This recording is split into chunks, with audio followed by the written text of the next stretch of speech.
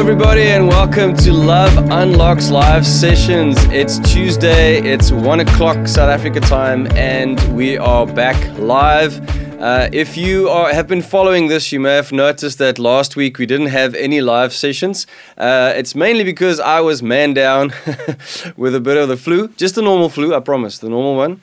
But we're all good, we're all back, and very excited about this week.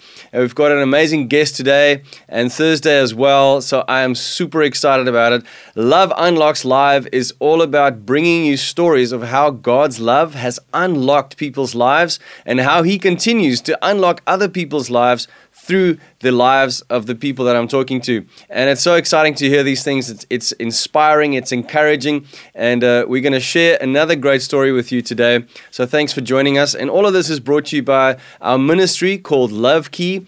And at Love Key, we focus on ministering wholeness to families and unity to the body of Christ. And we believe that whole families build a whole nation. And we are excited to see that God brings a revival in our generation through music, through teaching, through bringing the Word of God in a real way. So thank you for joining us. Thank you for supporting our ministry. We really appreciate it so much. Today, I've got an exciting guest. He's all the way from the UK. He's an international worship leader, music pastor, songwriter, and producer. And he is very passionate about seeing the body of Christ rise up in worship and intercession and in unity in our generation. So you guys can see there's a link there in our passions. He's all the way from the UK live today with us. Please welcome Mr. Noel Robinson. Yay! Oh, it's so good to me.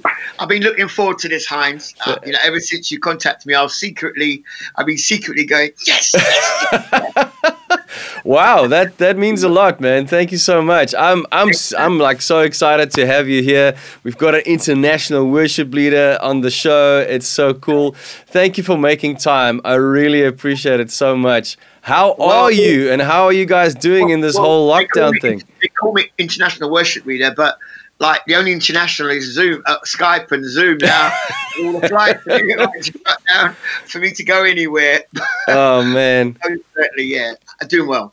Cool. How's it been in the UK this 5 months that we've been in this whole situation? Yeah, it's been an interesting time because there's been sort of like the whole humanity going through stuff that I'm seeing, and then there's the whole thing about God working with us and what is He showing us. So there's been a whole lot of prophetic stuff going on, and even globally, the people of the globe, a virus shuts down the whole world and causes economies to fold, and so we're most certainly in an end time scenario. I'm not saying the end time, but I'm saying an end time scenario, and it's so much more important now for us finding identity and purpose in this time. Yeah. So a lot of stuff God's been speaking to me about that. So yeah, it's been an interesting time. In one way, I'm like going, "Oh Lord, help me!" All my events and stuff are cancelled. On the other hand, I go, "Well, God, what are you saying in this? What are you saying in this? What do I do with this?" So it's been. I don't want to use the fun, frivolously, but it's kind of been fun trying to like work it out in my spirit and just seeing how God does that. But most certainly, He's shown up so strong in my life, So sure. I have to say that God's on point, Yeah, that's amazing. I think that's what's been happening for all of us is we've been forced to take a moment and to reevaluate and think about things in a whole new way. And I just want to reach out quickly to our people logging in. I've seen people logging in from all over the place, different countries, South Africa, New Zealand, Australia, and thank you so much. Please tell us where you're from, where you're listening from. If you've heard Noel's music before, give us a thumbs up. And if you've had any kind of interesting experience in this lockdown, you can also just comment on that and let us know how you've been dealing and coping with this whole thing. But Noel, I don't know what things are like in the UK. We've been on a pretty heavy lockdown. They just lifted it a bit. We're on our lockdown level 2. How's it been in the UK? Well, I mean, it's quite interesting. As of yesterday, as of actually 2 weeks ago, things keep changing, because what they've done now is that if a particular town has seen a rise or a spike in the COVID virus, then they've shut that particular town down rather than shut the whole nation down. So we're in quite an interesting thing where churches are beginning to open up. They've allowed churches to gather, but limited amount of people in a room, and most certainly you can't have a full team of worshippers singing. You normally have one person singing. So there are a lot of guidelines around singing. For a while, singing has been totally banned. So you can imagine what that's like. Whoa. So the last 4 weeks, I think, have been quite interesting, because I've done 3 live events, but they've been to churches where people are 2 meters apart, and Sure. they've gone live online. So Yeah. certainly we are seeing the church move differently. The country, again, there's lots of arguments about, bars and pubs opening up because they need to get the economy going. Nurseries and schools opening up, and we're not sure where we are. So things keep moving around. Like I said last week, if you decide you want to go to Paris for a few days, you could go. It changed 2 days ago that if you're in Paris and you're coming back to England, you're going to have to isolate for 14 days. Sure. Okay. So, and that impacts people's work and everything. So, yeah, we're seeing changes, but it's still quite intense. Yeah. Are you guys allowed to have? How many people are they allowing in church to meet? We've got a thing of you can do 50. That's it for now, and they have to be. We're a little bit above that. I think that what we are, it's if your church is, say, like my church is like 1,500 people, we're allowed up to 350 people. Okay. But if your church is 150 and the space can only accommodate 30 or 40, and a lot of it depends on the size of your space. All right. And whether you can get that 2 meter separation between people. Okay, so they're not limiting you to a specific amount. It's more like a percentage and based on your floor space. Absolutely, which is fair enough. It's such a hectic thing, because now leaders have to figure out, and people have to decide: do they go? Do they not go? Sure, it's. And I think most leaders are kind of like, the new norm is what we're doing here, Heinz. Yeah. That's the new norm. So now you're trying to go back to an old formula. People are kind of going, well, I could actually do church for an hour and a half, because that's the limited time. Yeah. I can do it for an hour and a half and then get on with my day, sort of thing. So there is something that obviously the Bible talks about assembling ourselves together, gathering together, which is really important. But there's a sense where also people are fearful of COVID and spaces where many people gather. So this is something that's in the heart of most leaders in the UK. Will it get back to the normal? Because it does mean economy, the ecology of churches are changing, and how do you make that work? Yeah. There are quite a few churches that I've heard of that have shut down completely. Sure. Like they won't open up again, shut down, or? Yeah, because, some of them were leasing buildings, and those buildings, you needed people to come and actually offerings and tithes made. But when the giving's gone down in church 30, 40%, it certainly impacts a lot of other things. Yeah, that's hectic. So you've traveled quite a bit. I'm assuming you've been to quite a few different kinds of churches and assemblies in the UK and the surrounding areas. How was the I almost want to say, how was the UK church doing before lockdown, and how is it doing now, in your opinion? Well, I mean, there was a great sense. I was doing some national events, which were quite significant in terms of, one of the things I've been saying is that worship and evangelism is actually going to flow together in this season. Yeah, been saying that for a few years. And unity was part of the crux of that. And we started to see much of that happening with gatherings of evangelists who then went out on the streets. We're seeing that happen with churches really picking up this evangelistic mandate Sure. and reaching out into community. And that's what we saw. And then obviously the shutdown, lockdown, can't do anything came into play, you know. And but it hasn't changed that. I still feel that that's one of the things that God has, most certainly in the UK, and maybe globally, the church has really come into that place where evangelism is the key. Yeah. Because, you know, man's souls, man's hearts are really in a place, you know, and, you know, the biggest thing we have is fear in the earth. It is the biggest thing. Yeah. And most certainly the church and the believer has the antidote for that. You know, the Bible says God has not given us a spirit of fear. Amen. A sound mind, love, you know, power of love, you know, and you know, love, perfect love casts out fear. You know, here we you know, you're talking about love and the power of love in our lives. You know, so I think churches won't look the same, but I believe that believers will be the church that people see on their streets, on their roads. Don't be surprised when fear grips families and they find out that you're a believer and they come to you and say, look, we'd love you to pray for our family. Sure, yeah. Because we're just fearful. And you get the opportunity to be that power of love in their life. That's so good. So this is part of the journey. Yeah. I think we're going to see a massive revival because I think there's been a shaking of... That's the key. I didn't want to get to that. I didn't want to get to that word yet.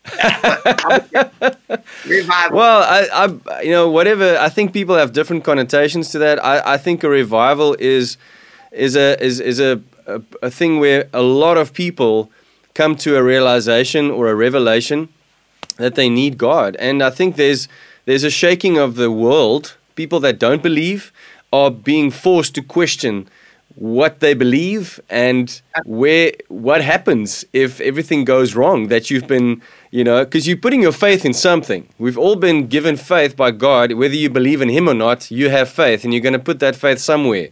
And if you've put it in money or your job or, you know, whatever it may, relationships, all of that's been shaken. And yeah, then, I mean, church has been shaken. That's church. Exactly. The church, I mean, you think about this, that, you know, every Sunday across this world, in whatever continent you're on, there's a gathering of people who call themselves Christians, who worship God. And that place of where they go no longer can be a gathering place. Church, as we know, is shaken. Yes. No, and it's the perfect backdrop to, you know, I wasn't getting to the word, but you mentioned earlier revival, and now you started me off.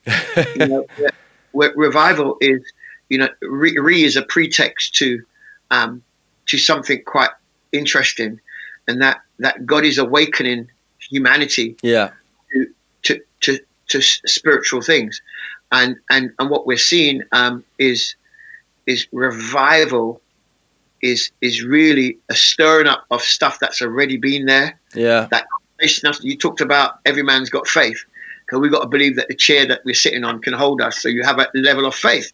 But God is most certainly point everything back to him, because in him, that's where revival happens. And we talk about outpouring, you know, outpourings. In the last days, I pour out of my spirit upon all flesh. Those are gatherings. And we talk about awakenings. I believe that revival's personal, outpourings is maybe translocal, but awakenings are global. Yeah. And we are most certainly going to see in this season an awakening like we've never seen before. I totally agree with that. And I agree with that as well. I think there's been a shaking of the world and the church, and the church is forced to ask questions like, what is church? Have we been worshiping ministry, or have we been worshiping God? Have we been worshiping songs, or have we been using songs to worship God? Anything that has to do with ministry can become an idol in your life. And I think all of that stuff has been shaken, and we had to rethink how do we approach these things, you know? You know, I got asked the question, you know, well, keep getting asked the question, are we redefining worship? And I said, yeah, we are. And they said, what was your definition of worship? And I said, worship is humanity's response to the revelation of who Jesus is. It's as simple as that. So good. because if we put all the other stuff around it, so for example, if we put musical styles around it, or what the people doing it look like, or whatever, then what we're doing, we're forming the basis of idolatry. Yeah. Simply because I don't look like you and I don't speak like you. In actual fact, culturally, we are different. Yeah. But I can't say that the way I speak and the way I look and the way I am is God's perfect way for worship, if that makes sense. Yeah. The way you are, no. In actual fact, that's why everyone has a heart. And you can see the story of David, where David has a revelation of God that happens outside of temple, and he becomes king. And you can tell from his writing, because when you look at the Mosaic model of worship, and you see the Mosaic around the tabernacle, Moses coming down, and the covenant is written on the stones, and the men build the tabernacle, and everything now is a ritual that is birthed out of first generation revelation. Yeah. And when I say first generation revelation, there's a statement that I keep on making. I'm saying that thunder is the sound of lightning. But it's quite easy to emulate the sound of thunder without seeing the lightning. But actually, the lightning doesn't then contain, the sound of the thunder doesn't contain the revelation of the lightning. Oh, that's good. Every time sound is reproduced, it loses something of its truth. So when they started as the children of Israel and the commandments came and they began to worship God, they were first generation seeing God at work. They're the ones that saw the fire, the pillar by fire. They're the ones that clothes never wore out, their shoes never wore out, they were never sick. Yeah. In actual fact, hungry, and it fell from the heavens. Water came out of the rock. But there comes a time towards the end of that where you can see where even Eli and his sons, it becomes idolatrous, because now it's not about real God. And the Bible says this, that the word of God grew dim. The light of God grew dim in a generation. And time, and that's not because they weren't carrying out the ritual, because part of explaining why it went dim was the fact that the guys were in the temple collecting the offerings, and rather than putting the offerings in the right place, they were eating it for themselves. Yeah. So you see that picture there. Yeah. So along comes David, and David goes, hey, nothing wrong with Mosaic worship, but you can see it in Chronicles where nothing wrong with Mosaic worship, mate. It's the same God that did all those miracles in the wilderness, but there's something new coming. Yeah. And he begins this whole process of explaining God. And you can see the order that he puts in. So when he becomes king, he chooses all the Levites to carry out the stuff that happens in the temple. They're all seers first. They're people who are filled with the Spirit. Yeah. David's the only one in the Old Testament that was filled with the Holy Spirit. So you get a sense where seeing is very important. And when you can see God at work, you are now looking at the movement of worship. And look what's happened. So worship, as we know, and we're artists. I live by traveling from church to church, from nation to nation, teaching and singing. Yeah. And that's how I make a living. And that door is shut. And I go, whoa. But I find it quite interesting that every time there's a reformation, that something is invented. So David is about to bring a reformation. And what he does, he starts to make instruments. Wow. That contain the sound of the new worship. Sure. And he chooses men who can carry the sound. Yeah. Skillful men. What I'm glad about, David, is this. I'm so glad we didn't have recorders that could record the actual sound. But he appointed Levites that could record. That's why we have all the words. Sure. So they're in the temple writing down. Yeah. So there's a sense where the words that David speak now are life to us. But I'm so glad that the sound that he made is not. Or else what we'd say is, my gosh, you need to look like David. You need to sound like David musically. But here we are in a reformation. I believe that there's a reformation of worship happening. Yeah. The last reformation was the invention of the printing press. Now we're on the cusp of 5G. Wow. Every time there's a reformation, there is something that happens in the earth that marks it. Yeah. And God uses that thing to now propel the gospel to new dimensions and new places. I believe that we're on the cusp of something very profound. Sure. Okay. So that's revival for me. It's definitely exciting, and I think there's so many. As you said earlier, there's so much fear flying around, and even you're saying the thing about 5G. I've been seeing so many conspiracy theories flying around about that's going to spread corona, and I don't know what else. But what it on a positive note, what it can do is to, like you say, reach more people with the gospel. It's going to make things more. And also, at the same time, I'm sure the enemy will use it for nefarious things. But as Christians, we can use it to get the gospel to go further. And I think every time we see those things, we need to press in, like you're saying, and see, well, how can we use this to further God's kingdom? That's powerful. I mean, you think what we're operating in. I mean, we're just talking about science. Think about what we're operating in. We're operating in something called the electromagnetic atmosphere. Yeah. Where airwaves, radio waves, television waves, digital waves, light, sound, all travel in this scientific. It's all over the place. And there's a scripture that says that it talks about the prince of the power of the air. And if you read it, you would say that the prince of the power, because this is one of the things that we sometimes look at things the funny way, but it says.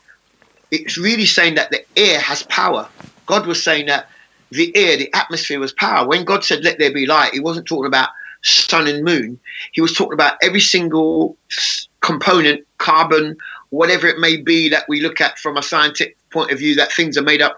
Every molecule, I want you to come to the revelation that I'm about to speak. And I'm going to change your nothingness into something. Wow. Because every time there's a reformation, there's a voice that speaks. There's a sound that's released in heaven. We talk about the seals being released from heaven. Sure. There's a sound that's being released. Yeah. And what all God is saying, I want you to hear that sound and response, because that sound is based on the lightning. Yeah. So I want you to see me in it. So this whole 5G thing, somebody said to me, I was talking to Graham Kendrick, you might know, the worship leader. I was interviewing him for a TV program, and he said some people say that the COVID is not of God, and he goes, well, if it's not of God, God's most certainly going to use it. Yeah. And he said, if it is of God, then God's going to use it. However we look at it, we have to find a God thing. Yeah. In it, and this is why fear will stop us from seeing what God is doing, and it will cause us to focus on how we're feeling and what we are seeing. And all God said, I want you to embrace my love. What your program's about. Embrace my love for you and begin to see me in everything. Sure. Yeah, he remains a good father. It's so good that you're saying that, because I've been challenged in my own faith journey about what is good and what is bad according to God versus what is it according to us. And God has showed me in the smallest thing, in my own experience. I'm a father of 3 boys and a girl, and my boys are 10, 8, and 6 now. So I've had to do a lot of training, disciplining. Yeah. And there are times when I put things in place in my house to have order, to protect them. Absolutely. For them, that is not, some of those rules or guidelines are not good. They don't experience it as good. They don't get excited about it. But I know as the father, it's good for them. Yeah. And when God showed me that, I started looking at things a very different way. And I think that's what the word of God is. I love that. I love that thought. I've got 4 children. They're all adults. I've got a couple of grandchildren. And the whole thing about when we set up our homes, we set up things as safety. We know that fire is good in our home because it keeps our homes warm. Fire's not good for you to put your hand in it. Yeah, exactly. Fire is good, so we've got to teach them the right way. And I think that there's a sense where, I shared with a group of people saying that the gifts of the Holy Spirit are quite profound. We can see them in Ephesians but to manifest the gifts of the Holy Spirit, you have to be filled with the Holy Spirit. And we have the gifts of Jesus. And to manifest the gifts of the fruit of the Spirit, we have to have Jesus in our lives to truly manifest them. Because, talk about goodness and we talk about the fruit of the Spirit. Well, humanity's goodness is actually limited. Yeah. I'm going to be good to you because you're good to me. Whereas when you come into the ecology of Jesus in your life, the gifts, you have to be good to everyone. You know, turn your other cheek. And you're like, what? That's not great. No. Jesus. But the issue around those can really be manifest only if you're in a relationship with the Holy Spirit and Jesus. But the gift of God, all the gifts that God give are always given to humanity. Yeah. Not given to humanity, whether humanity believes in God or not. That's why it says, for God so loved the world, he gave his son. His love for the world was not based on whether you love him. Yeah. But he gave, you know, and I'll share, and I won't go into it because it's another story. There's only two things that came out of heaven, and that's Jesus and music. Sure. But let's move that one along. But truly, this love of God, and then we have these wars around choice of words. You know, somebody said, "How can you use the word reckless?" We speak of love's God's love. Yeah. How can you use outrageous? I wrote a song called "Outrageous Love." I listened to it. Yeah, it's beautiful. How can you use that song to be outrageous to describe God? And I'm like going, hold on. God operates in and out of culture. It's if you lived in the days of the Old Testament, you would love Ezekiel, because Ezekiel, his words were like, you know, can these dry bones live? And Yeah. But Daniel was alive at the same time, and you would think that Daniel in the Babylon was not really a Christian because he lived outside of the children of Israel. Yeah. But God was working with Daniel in such a way that today, when we look at Scripture, he is one of the major prophets that actually speak about times and seasons from his writings. Yeah. And I go, well, who is God using? And what we have to understand, that we're living in a season where God is beginning to operate out of the parameters that we have created for him. Mm. Some people are getting saved that in your books could not get saved. Wow. In your books, you wrote them off.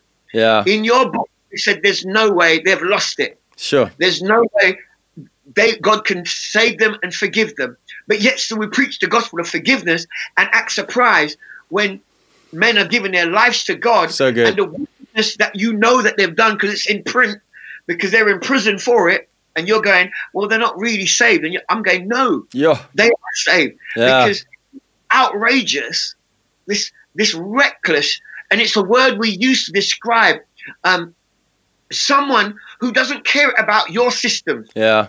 Who doesn't care about what you think. Yeah. Outrageous and reckless people who do outrageous things, they don't care about what you think. They don't care about what I think. They're going to go, I'm just going to do that.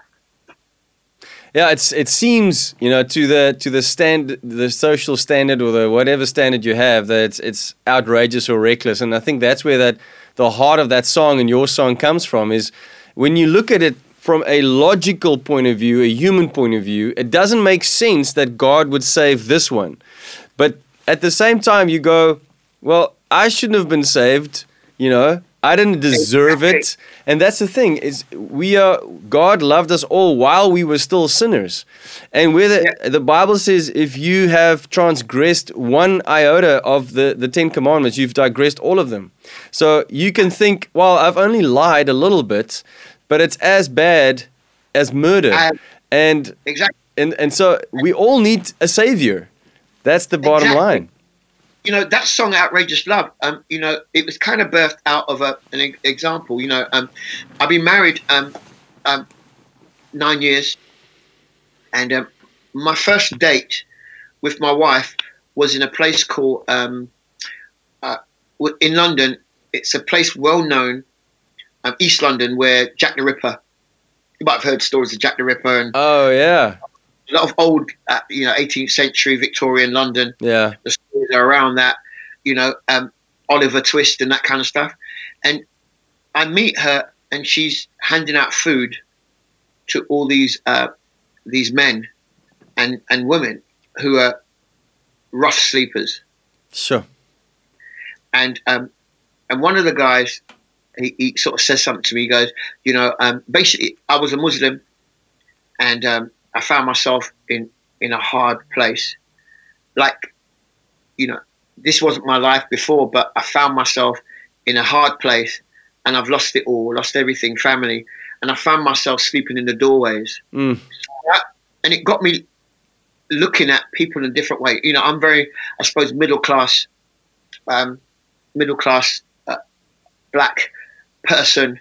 You know, I wasn't raised on the streets. I was raised in a Christian home with safety in everything. You know, I didn't experience a bad life, and oftentimes we think about, well, how does the gospel apply to you? Well, I'll come to that, but I began to put myself in the shoe of the story of this man and the many people. Now, all of us, if it wasn't for the grace of God, are one step away from being what we call down and out. Yeah.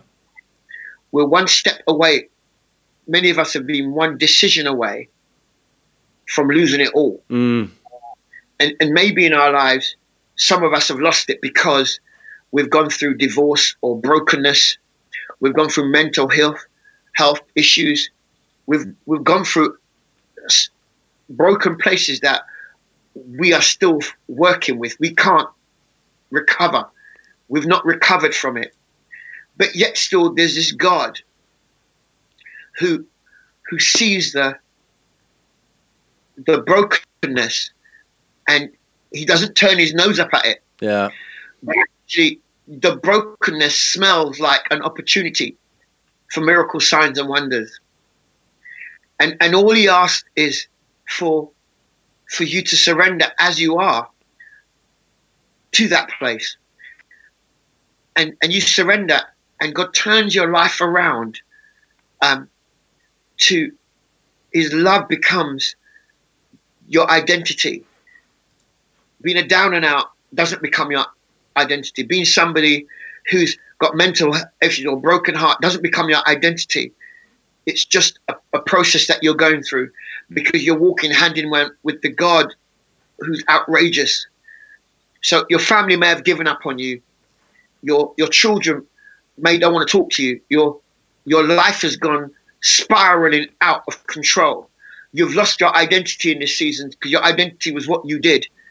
And you're worried about, who am I now? Because this outrageous love that we talk about is a rescuer. This outrageous love poured out from heaven is the thing that when we hold on to it, it changed our life. Some people may be expecting it to happen supernaturally, just like that. Yeah. Well, it does happen supernaturally, but there is a process. Because one of the things about the process is like anything. If there is a vessel that you pour water into it and it has holes in it, and you keep on losing water from it, it becomes a very expensive thing. But the issue is that you might have to stop pouring water for a moment and fix the holes so it can contain.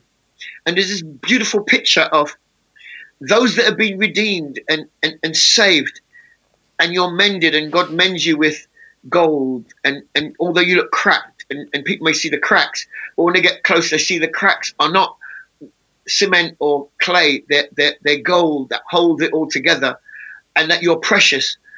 That when God fills you with love, you now take what you have and pour it into somebody else, and watch God heal that person because you've been healed. So now we become agents of outrageous love in the earth. That's good. And what we become, because we're the ones that are going to stop that man that's down and out, and we're going to see him sleep in the doorways, and we're going to go, what can we do for you? Like Peter, and say, silver and gold I don't have, but such I have, I'm going to give to you, and I'm going to tell you about the love of Christ. And that will change your mind and cause you to reflect. And we have stories around the world of people whose stories have been absolutely amazing because of this outrageous love. Sure. This is why what you're doing, Heinz, is amazing. No, bro, it's I just do what I feel God leads me to do, as you do, and we want to see lives change around the world as much as possible, and it's awesome to see how much depth there is behind your ministry and your songs, to know that when you write from this place of knowing this outrageous love, and you're sharing it with as many people as you can. I would love to know where did your love for Jesus start? You said you got raised in a Christian home. Was there a moment of decision making, of change? Did it gradually happen? What was it like for you? Well, I have to say this, that I love God. I didn't know who he was. So growing up in a Christian home, I was seeing the lightning in my father's eyes. Didn't have the light in my eyes. So the sound I was making is because I heard my dad make a sound. Yeah. It's like a little child.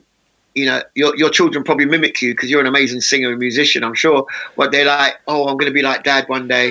They don't have an understanding of why you sing. Yeah. They're just going to mimic you. And all of us have to go through that process. But there came a day when I was 8 and I said, you know what? I think everything I've heard about this Jesus, at 8 years old, I went, I want to know more. And if no more, I'm going to get baptized. But I must say this, that my journey through my teens and early 20s, and I had experiences and encounters with God that showed me that he was real. Sure. And I think that my salvation is always an extreme strain, but my salvation is continuously, or the testimony is continuously growing. Yeah.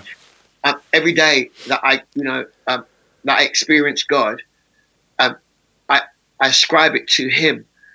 And it's part of my process of salvation, because salvation really is humanity's response to the revelation of who Jesus is, which is the same phrase I use to worship. Yeah. That's why I often say that worship begins at the cross. And any worship leader who's leading and doesn't honor and stand in awe of the cross, then I have to actually question what it is that's the engine behind what you do. Yeah. Because the cross and Jesus on that cross becomes the center of time and humanity. And find our identity as sons of God in the cross. Now the journey goes on. That 3 days later, he rose again. Yeah. He rose, and the same power that raised him from the dead lives in me. But I always go, that same power started when I acknowledge who he was in his death and in his resurrection. And there's a sense where that becomes the heartbeat for joy. There's no true joy without the cross. There's no true breakthrough without the cross and the resurrection. There's no true salvation, sanctification, all the things that you may attribute. There's no true thing unless you accept this Jesus who died for you, rose again with power. Same power that he rose with is in you. And it's the power to live your life in the freedom of being a son of God. And doesn't mean that as a child you get it wrong. Sometimes we do. I've made many mistakes along the journey, many decisions I've made that have put me in difficult situations. But I love this scripture that says that God is working it out for you because you love him and you're according to his purpose. The cross gives us purpose. When we find our purpose and we love God, there's some stuff you'll get yourself in, but guess what? God is working it out. I remember as a young man playing cricket in my neighbour's house. And number one, I'm playing with her children. I'm playing with our neighbour's children. And we're playing cricket, and it's just a game, all us in holidays. But Noel Robinson decides to try and swing the ball or hit the bat or hit the ball really heavily. And I actually break their back window.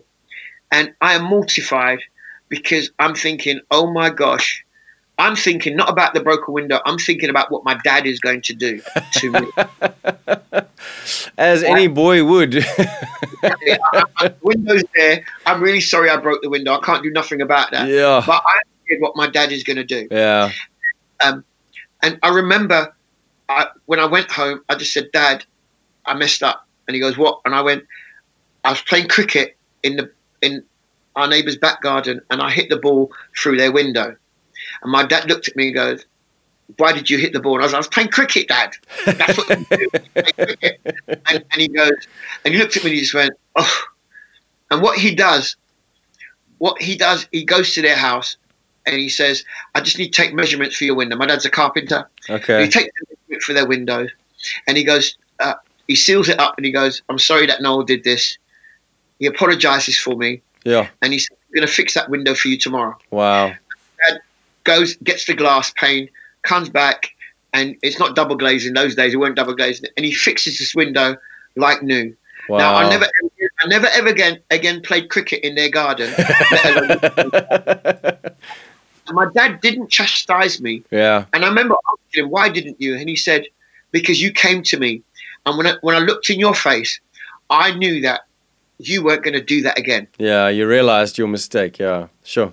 Yeah, and he saw repentance on me. Yeah. And I go, this is part of the love of God. Yeah. That we're sons of God. We don't walk around with fear in our eyes for what God will do to us. Yeah.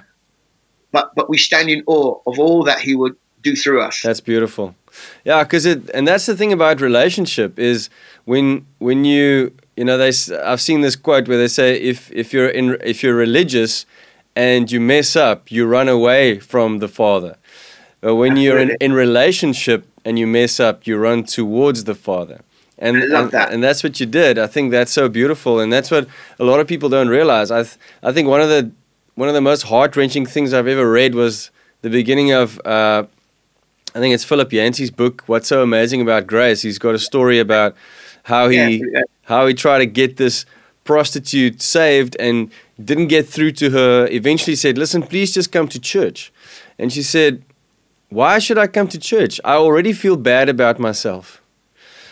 And just in that moment, you realize there's so many people that have a completely wrong idea of who God is because how certain Christians portray Him as a judging, I'm going to hit you with a lightning bolt if you mess up kind of old man. And that's not who our God is. But we need to get the revelation of a loving God. Yes, He's a righteous and a just God, but He's a loving God. And when you approach Him with humility and knowing, who He is because you have this relationship, it makes all the difference in the world. That's amazing. And many of us, maybe, when we talk about walking in love, we do not realize that justice exists in love. Yeah. And one of the things about, like I said, when I looked at my dad and I said, Dad, and because he didn't find out secondhand. Yeah. Yeah. I think that was something, because if he had heard from the parents or somebody else, he would have been very angry. But I have this relationship, and he knows that I didn't do that on purpose. Yeah. So, and I've got this sense where, even though this is how powerful God is, because my dad's grace is limited, there are other things that it was exactly like that.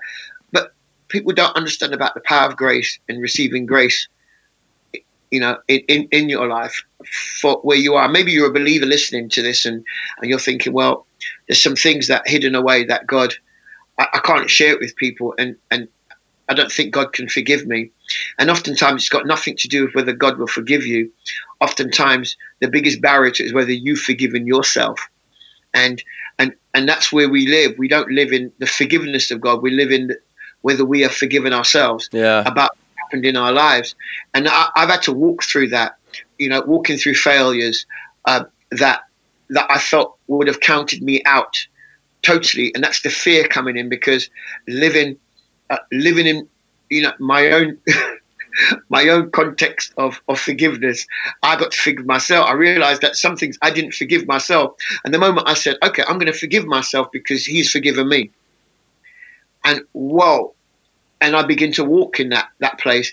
It's funny how this incredible peace comes into your life. Yeah. That even though in the earthly realm, there may be a quote unquote judgment on it, i.e. give you an example, and that's not my story, but somebody having a child out of wedlock. Yeah. He was condemned about that. Yeah. Child is not a sin.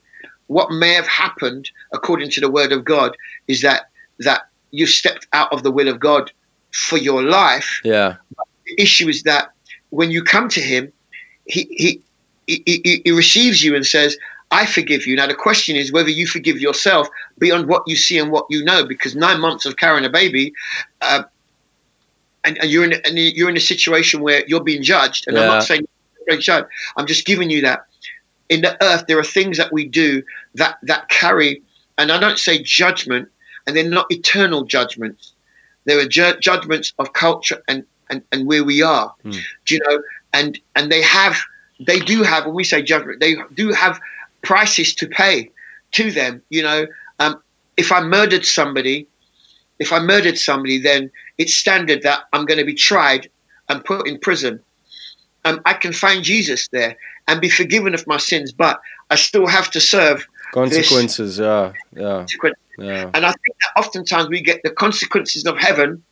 So we paint a picture of this God that does evil things. I'm living in the consequence of my sins. When God goes, I've forgiven you, you actually live in the consequences of whether you forgive yourself and can move on from that place and accept that my forgiveness is enough, my love is enough, my grace is enough. So I think that somehow, you know, we're having this conversation and people may be listening and we say, look, hey, wherever you are in this situation, maybe, do you know that having no faith can be seen as sin?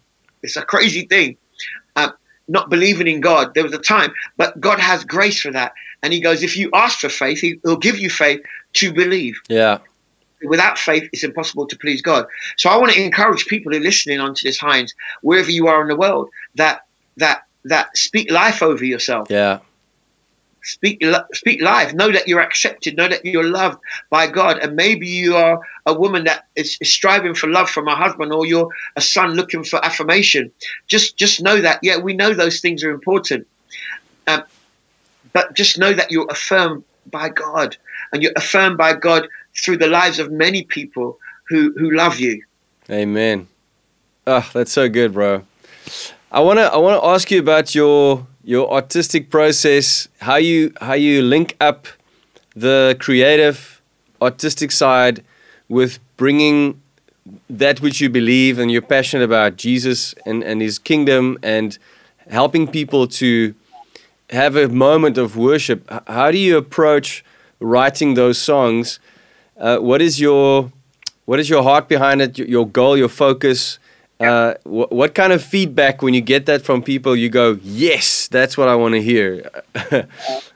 I wish it was like that. I think that, you know, as I've grown in the years of songwriting and you know, there's a technical side to things. As I say, there's a model of things that exist. And we know that in the Western world, a scale is do re fa doris, you know, the 1 2 3 da da da da da. That's a scale, right? And we often operate within those models, you know, the European model of music. Yeah. It slightly changes when you go to places like India and Asia, where different instruments are tuned differently to different frequencies. So there's a technical side to it. But part of my process is this, that God gave me a revelation that, you know, I said to you, 2 things came out of heaven, and Jesus and music. And so I asked the question, God, so what's the purpose of music? And the truth about music that it came down to me was, music is the thing that God gave us to tell the story of what we see. Because there's no song without a story. There's no song without seer. That's why David chose seers and appointed seers in the temple, because he wanted them to see. So I began to realize that the greatest writers amongst us aren't people who are the greatest musicians. Neither are the greatest narrators of stories the ones who are the greatest voices. But actually, the greatest musicians, muse, the word muse comes from the word entertain.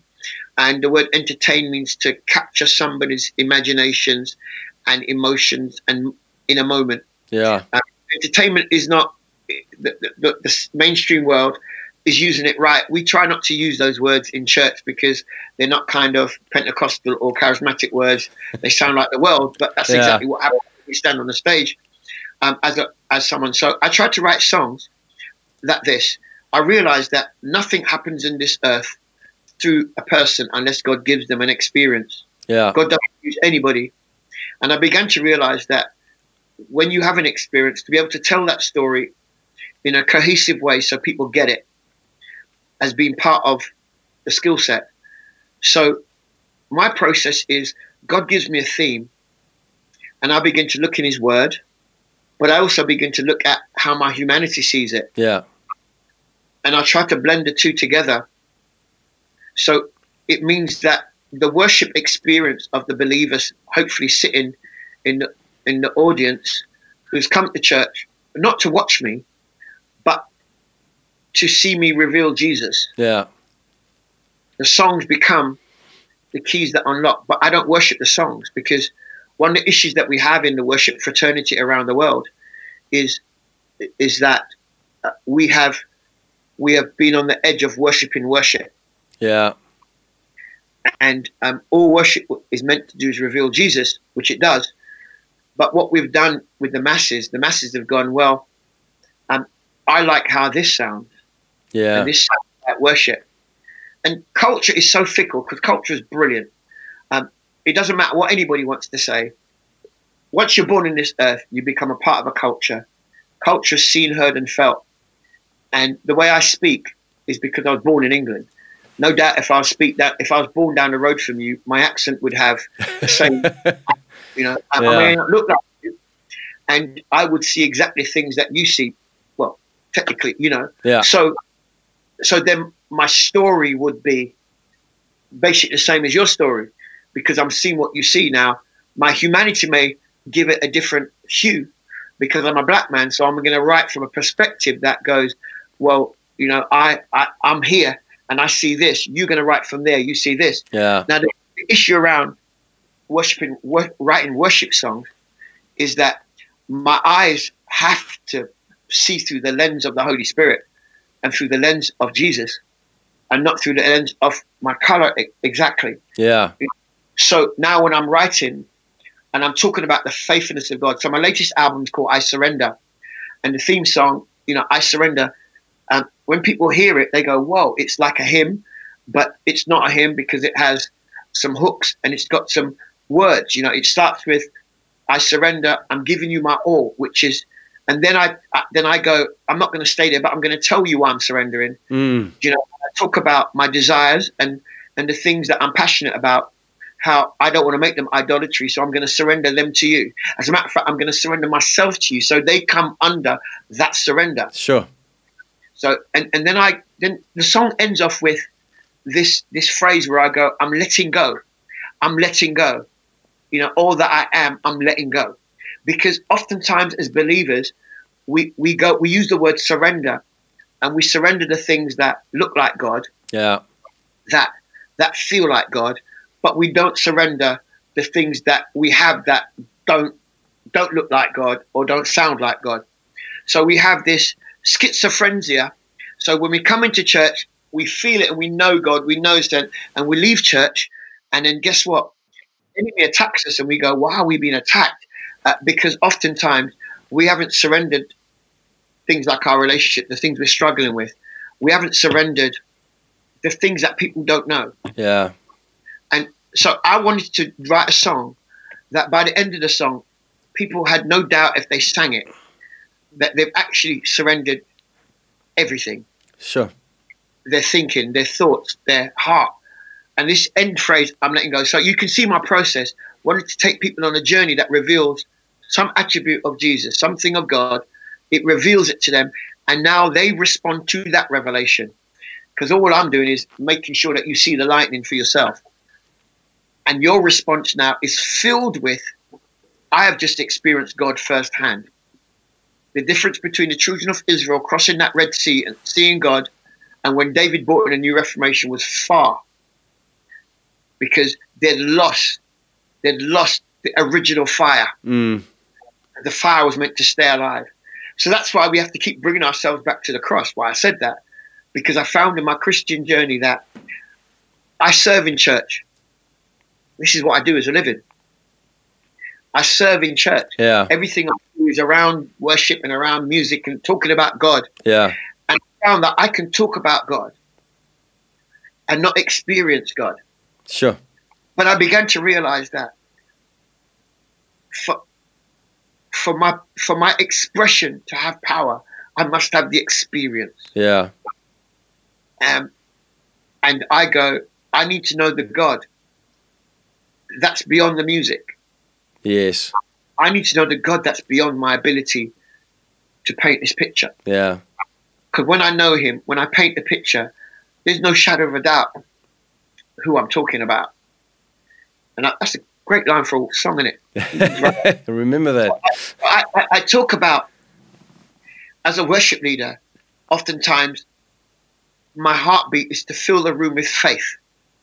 I like that. Because without faith, it's impossible to please God. Yeah. So your praise is faith in action. Praise is a verb. It's a doing word. And we begin to unpack it and teach it. We begin to realize that what you do, if you ascribe it to God, he actually takes it and says, this is your faith in action. It's the reason why, as a singer and a songwriter, we can write songs about stuff that we haven't even gone through yet. Yeah. But be prepared that if you write a song you have not been through yet, you might go through it. You might just go through it. Yeah, that's true. Sure. Yeah. And this is part of the prophetic nature you live in. And the reason why you have to go through it is because, believe you me, the 3 Hebrew boys' testimony, before they went in, they said, if we go in the fire, we're not going to bow to the sound of this music. But if we go in the fire and we die in the fire, we still are not bowing. Yeah. Woo! Something powerful about that. That's powerful. If I lose it all, if my name is rubbish, if I lose my relationship, if I lose stuff, I'm not going to bow to the music. Sure. Their testimony after they were in the fire, and maybe that's something for someone today, that you feel like you're in a fire, but you're worried about the fire, and you're thinking, I'm in a fire, but the fire hasn't consumed you.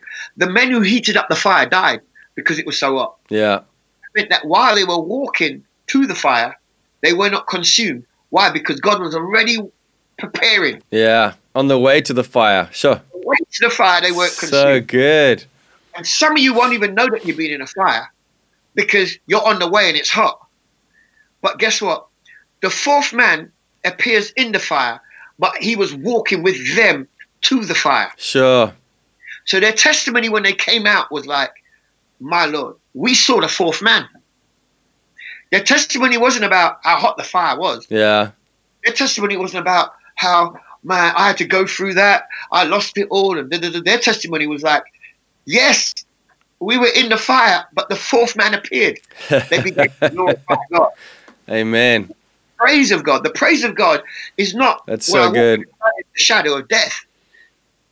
The praise is, my God, but I will not fear, because thy rod and thy staff, they comfort me. In the midst of the valley, I see a rod and I see a staff. They may look insignificant, but God will always send a way of escape. And oftentimes, like Jonah, the way of escape, Jonah's trapped in this big fish and he's swallowed up, consumed by it.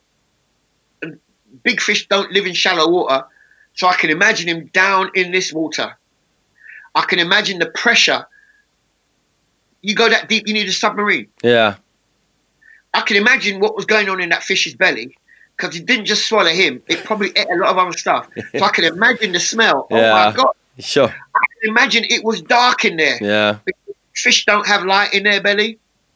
I can imagine, oh, my days, how intense it was. And the Bible says that he could have complained like he was doing before. Yeah.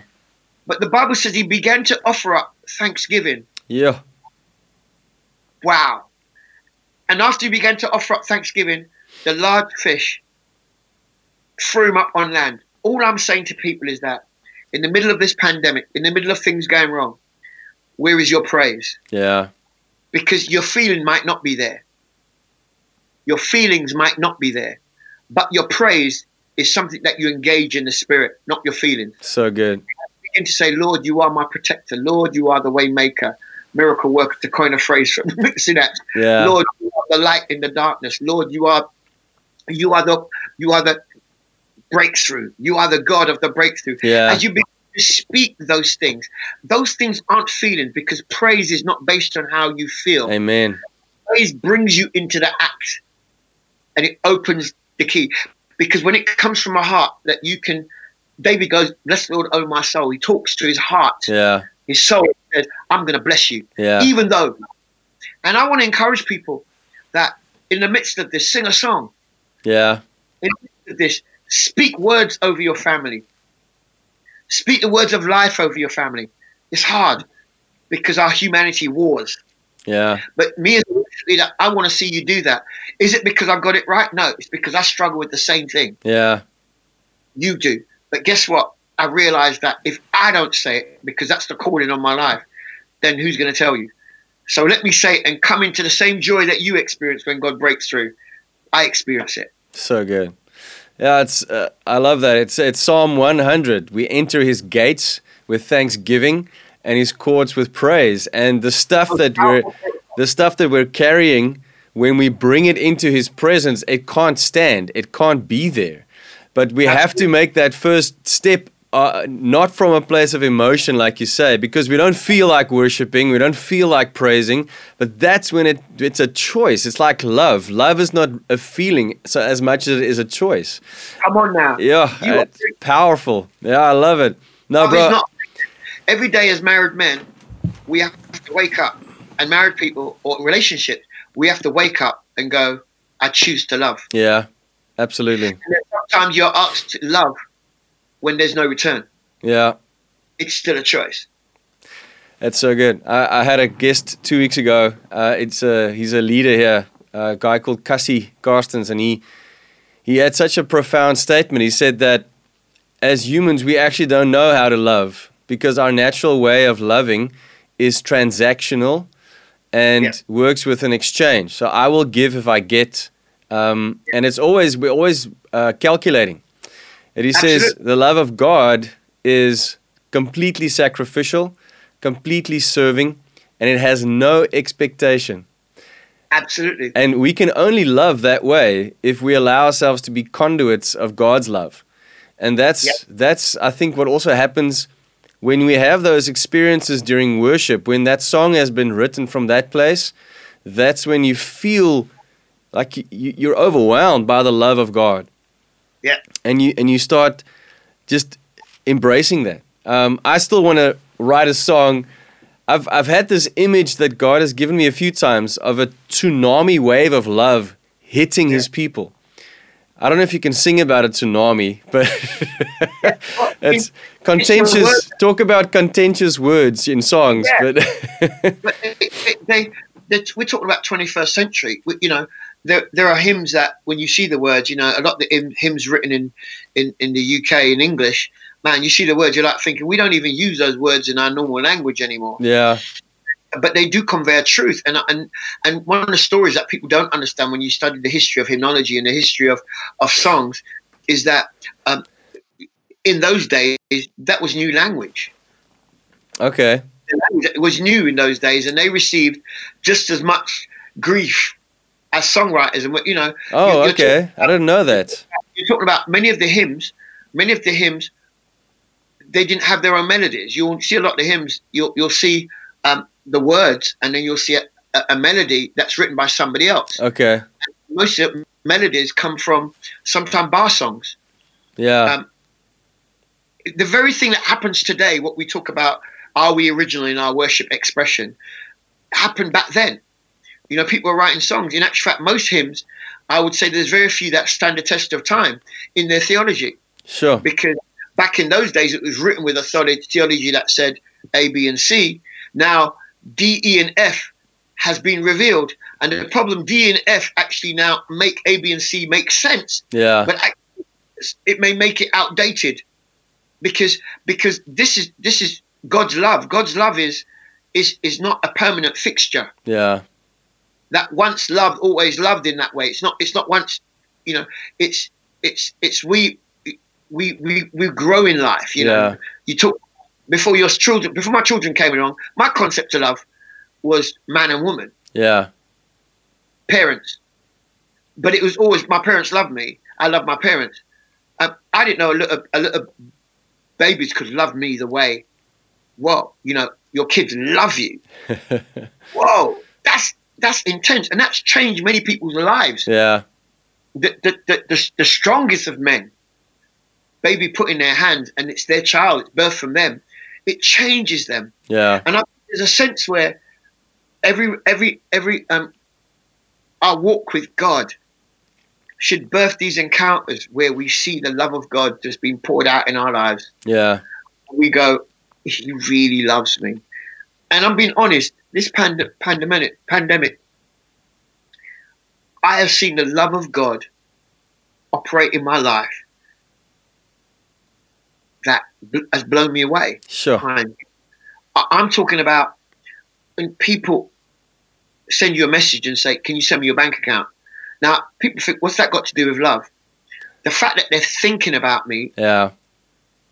And they've gone, we just want to bless you. Yeah. Wow. Whoa, what? Yeah. And it's not much, but I just feel that, man, God loves you, and we want to make sure that we preserve the stuff that you are. Yeah. And I've been totally blown away by that because I've not done a concert. Yeah. I've not done an event where I go, well, this is what Noel Robertson costs to do this. Yeah. None of that. You know, but somebody's ringing and saying, hey, I'm thinking about you. Hey, how about this? Sure. And the way we can show that is and I go, not only that, I had a musician ring me one day. I won't ever forget this. And he goes, you know, you're always ringing people and blessing them and encouraging them. And then he says, but I've come to ring and encourage you. And when he finished, I was a complete wreck. Yeah. Because when he was praying, it was like God was speaking to me. Sure. Directly. It wasn't like this guy's praying for me. You know, it was like, and I go, and I looked at that moment and I went, you are thinking about me, God. Wow. I love that. And I go, we need to be people who are so sensitive to the Spirit of God that it's in the nuances, the small nuances. Somebody bringing you a flower that may be insignificant. Why are you bringing me a flower? Yeah. What does that flower symbolize? It could symbolize so much things. Somebody giving you a bag of sugar. Somebody giving you a glass of water. Mm. And that's not me trying to find spirit under every rock.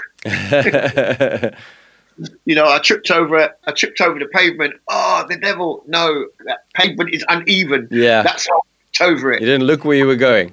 Sometimes it just happens. Yeah. That's the one. Yeah, I was walking into the lamppost. The devil, because I was on you were on Facebook now. But we're observant of the things that come to us that are spiritual moments.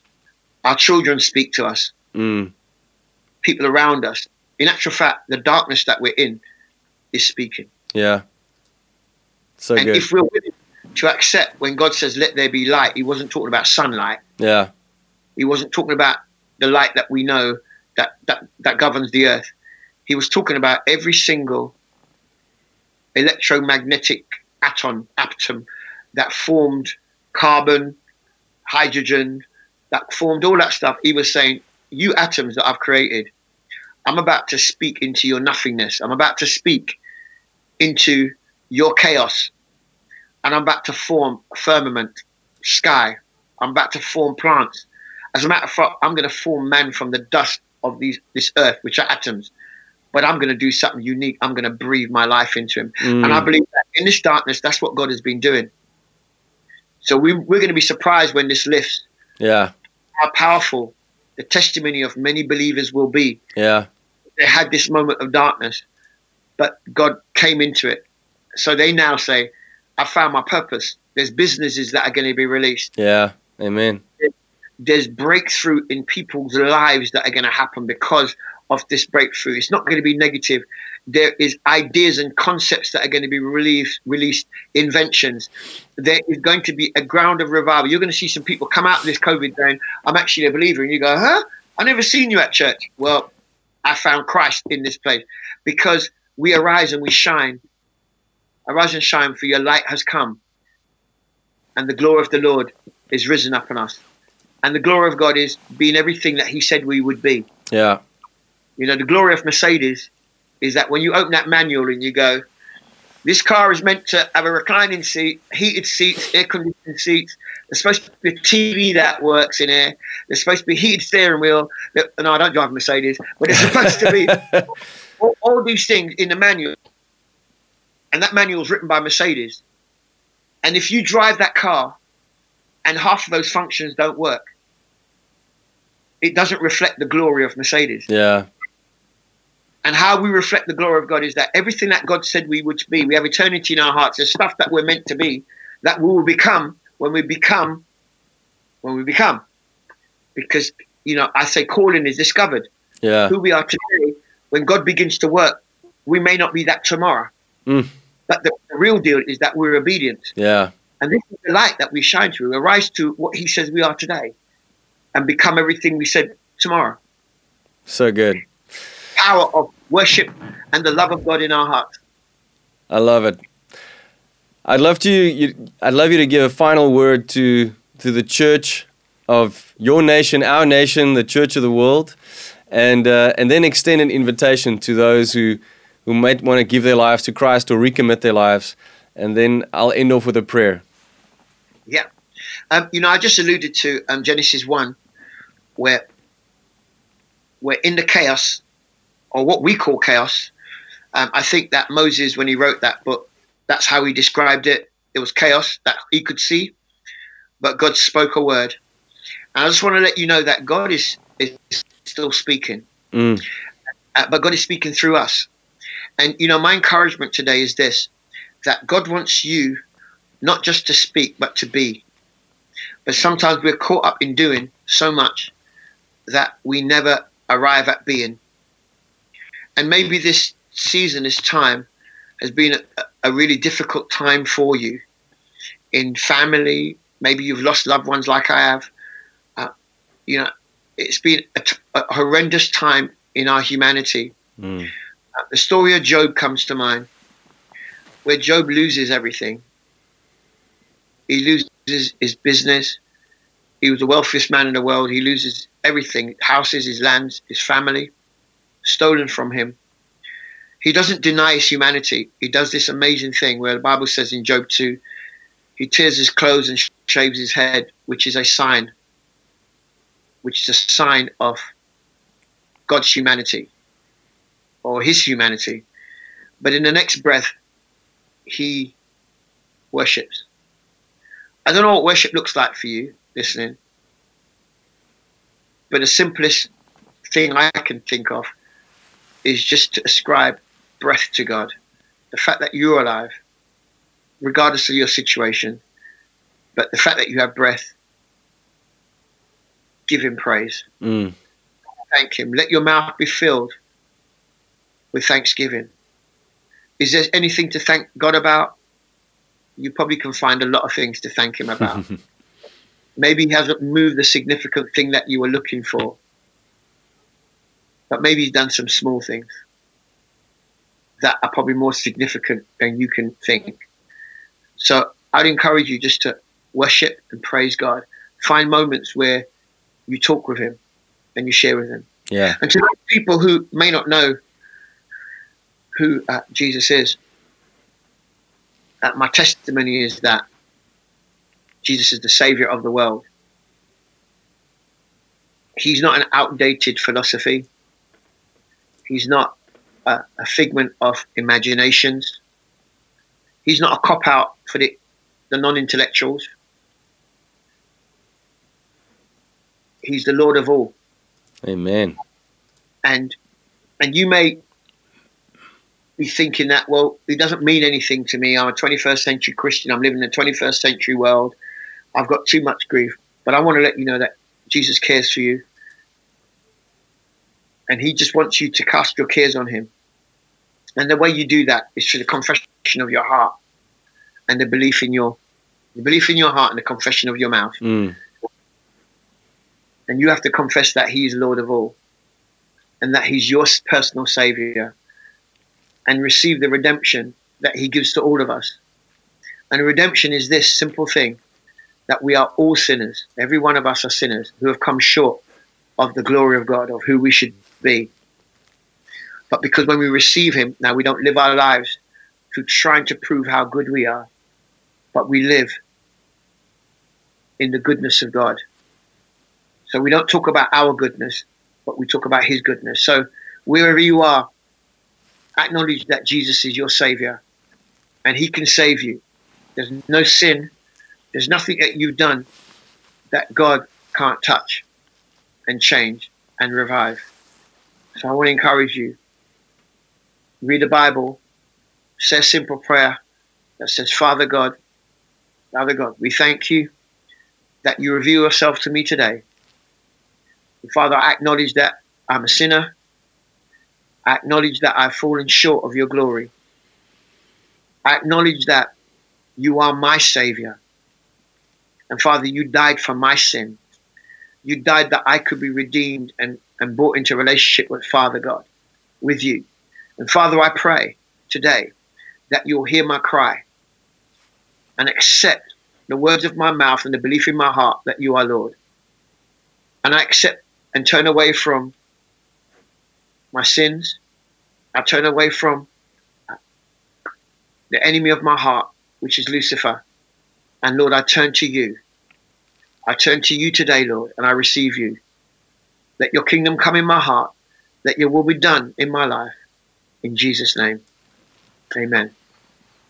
Amen. Lord Jesus, I thank you so much for this time that we had together. I thank you for Noel. Thank you for his family, his ministry, his music, his songs. Lord, I just come today with everyone gathered here, and we just want to bless him in the name of Jesus, in his family life, his ministry life, in what he still has to create, wants to create. And Lord, I thank you that as a fellow musician, I thank you for this lockdown being lifted, the virus being dead, and things opening up again so that we can start gathering again and doing those events where we can see mass people come to you, being evangelized, discipled, and live the lives they were called to live. I thank you that you bless him with more songs for the body of Christ that calls us to unity, that brings revelation knowledge of who you are. And I thank you, Lord, that every time he opens up his mouth, your love will just be manifest to more and more people. Thank you that you bless him, strengthen him, and guide him. And we pray that in the mighty name of Jesus Christ. Amen. Heinz, man, thank you, brother. Amazing. Listen, if people want to find my music, they can find it on Integrity Music. I'm signed to Integrity Music as an artist, so they can find it, or they can visit my website, noelrobinson.com, and on social media, Instagram, and all those places you'll find me. And I don't have an unusual name like yours, Heinz. So there's maybe 2 or 3 people with a name like that, Heinz. You know, it'll be easier to find. There's all 150 million people that got my name, you know. But yeah, so look out for the right Noel Robinson. Yeah, absolutely. I did put all those links in this post, so you can just go to the below in the post and click on those links.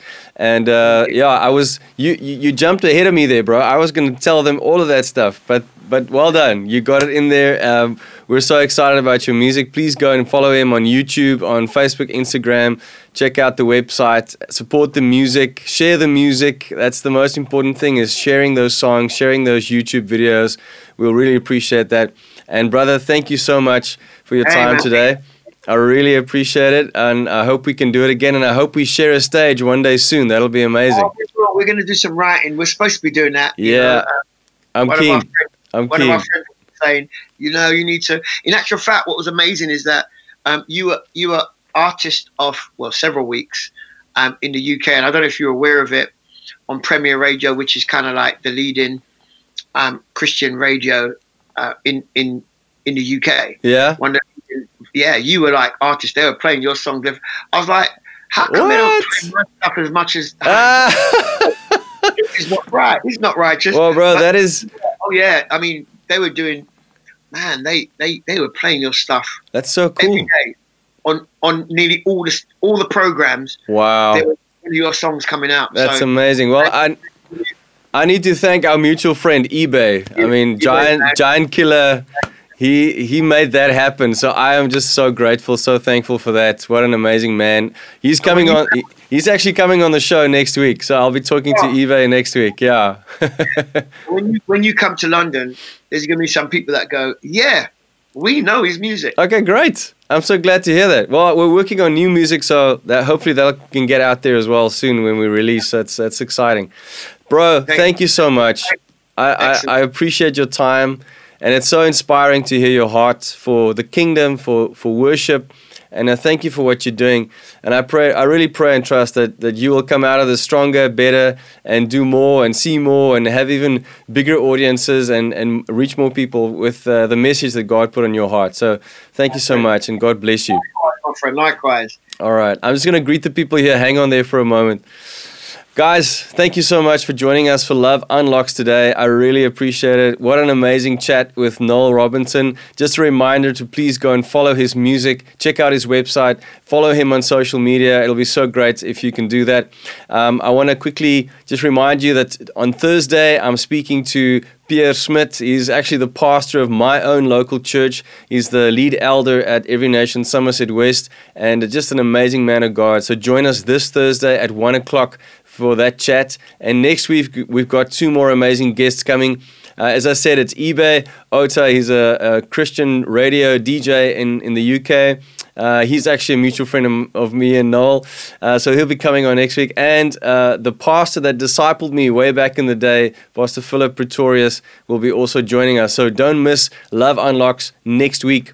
If you haven't signed up yet, you can still... If you haven't signed up yet for my wife and my marriage course, we're doing an online marriage course over a few weeks. And we're doing a chat about money and finances tonight. You can still get tickets on Quicket for that and join us for the next few weeks that we're finishing up on that course. It'll be great to have you join us. And that's it from me today. So God bless you. Have a great day. And remember that God's love can unlock anything in your life. Just trust Him, believe in Him, and walk with Him. God bless you. We love you. Bye-bye.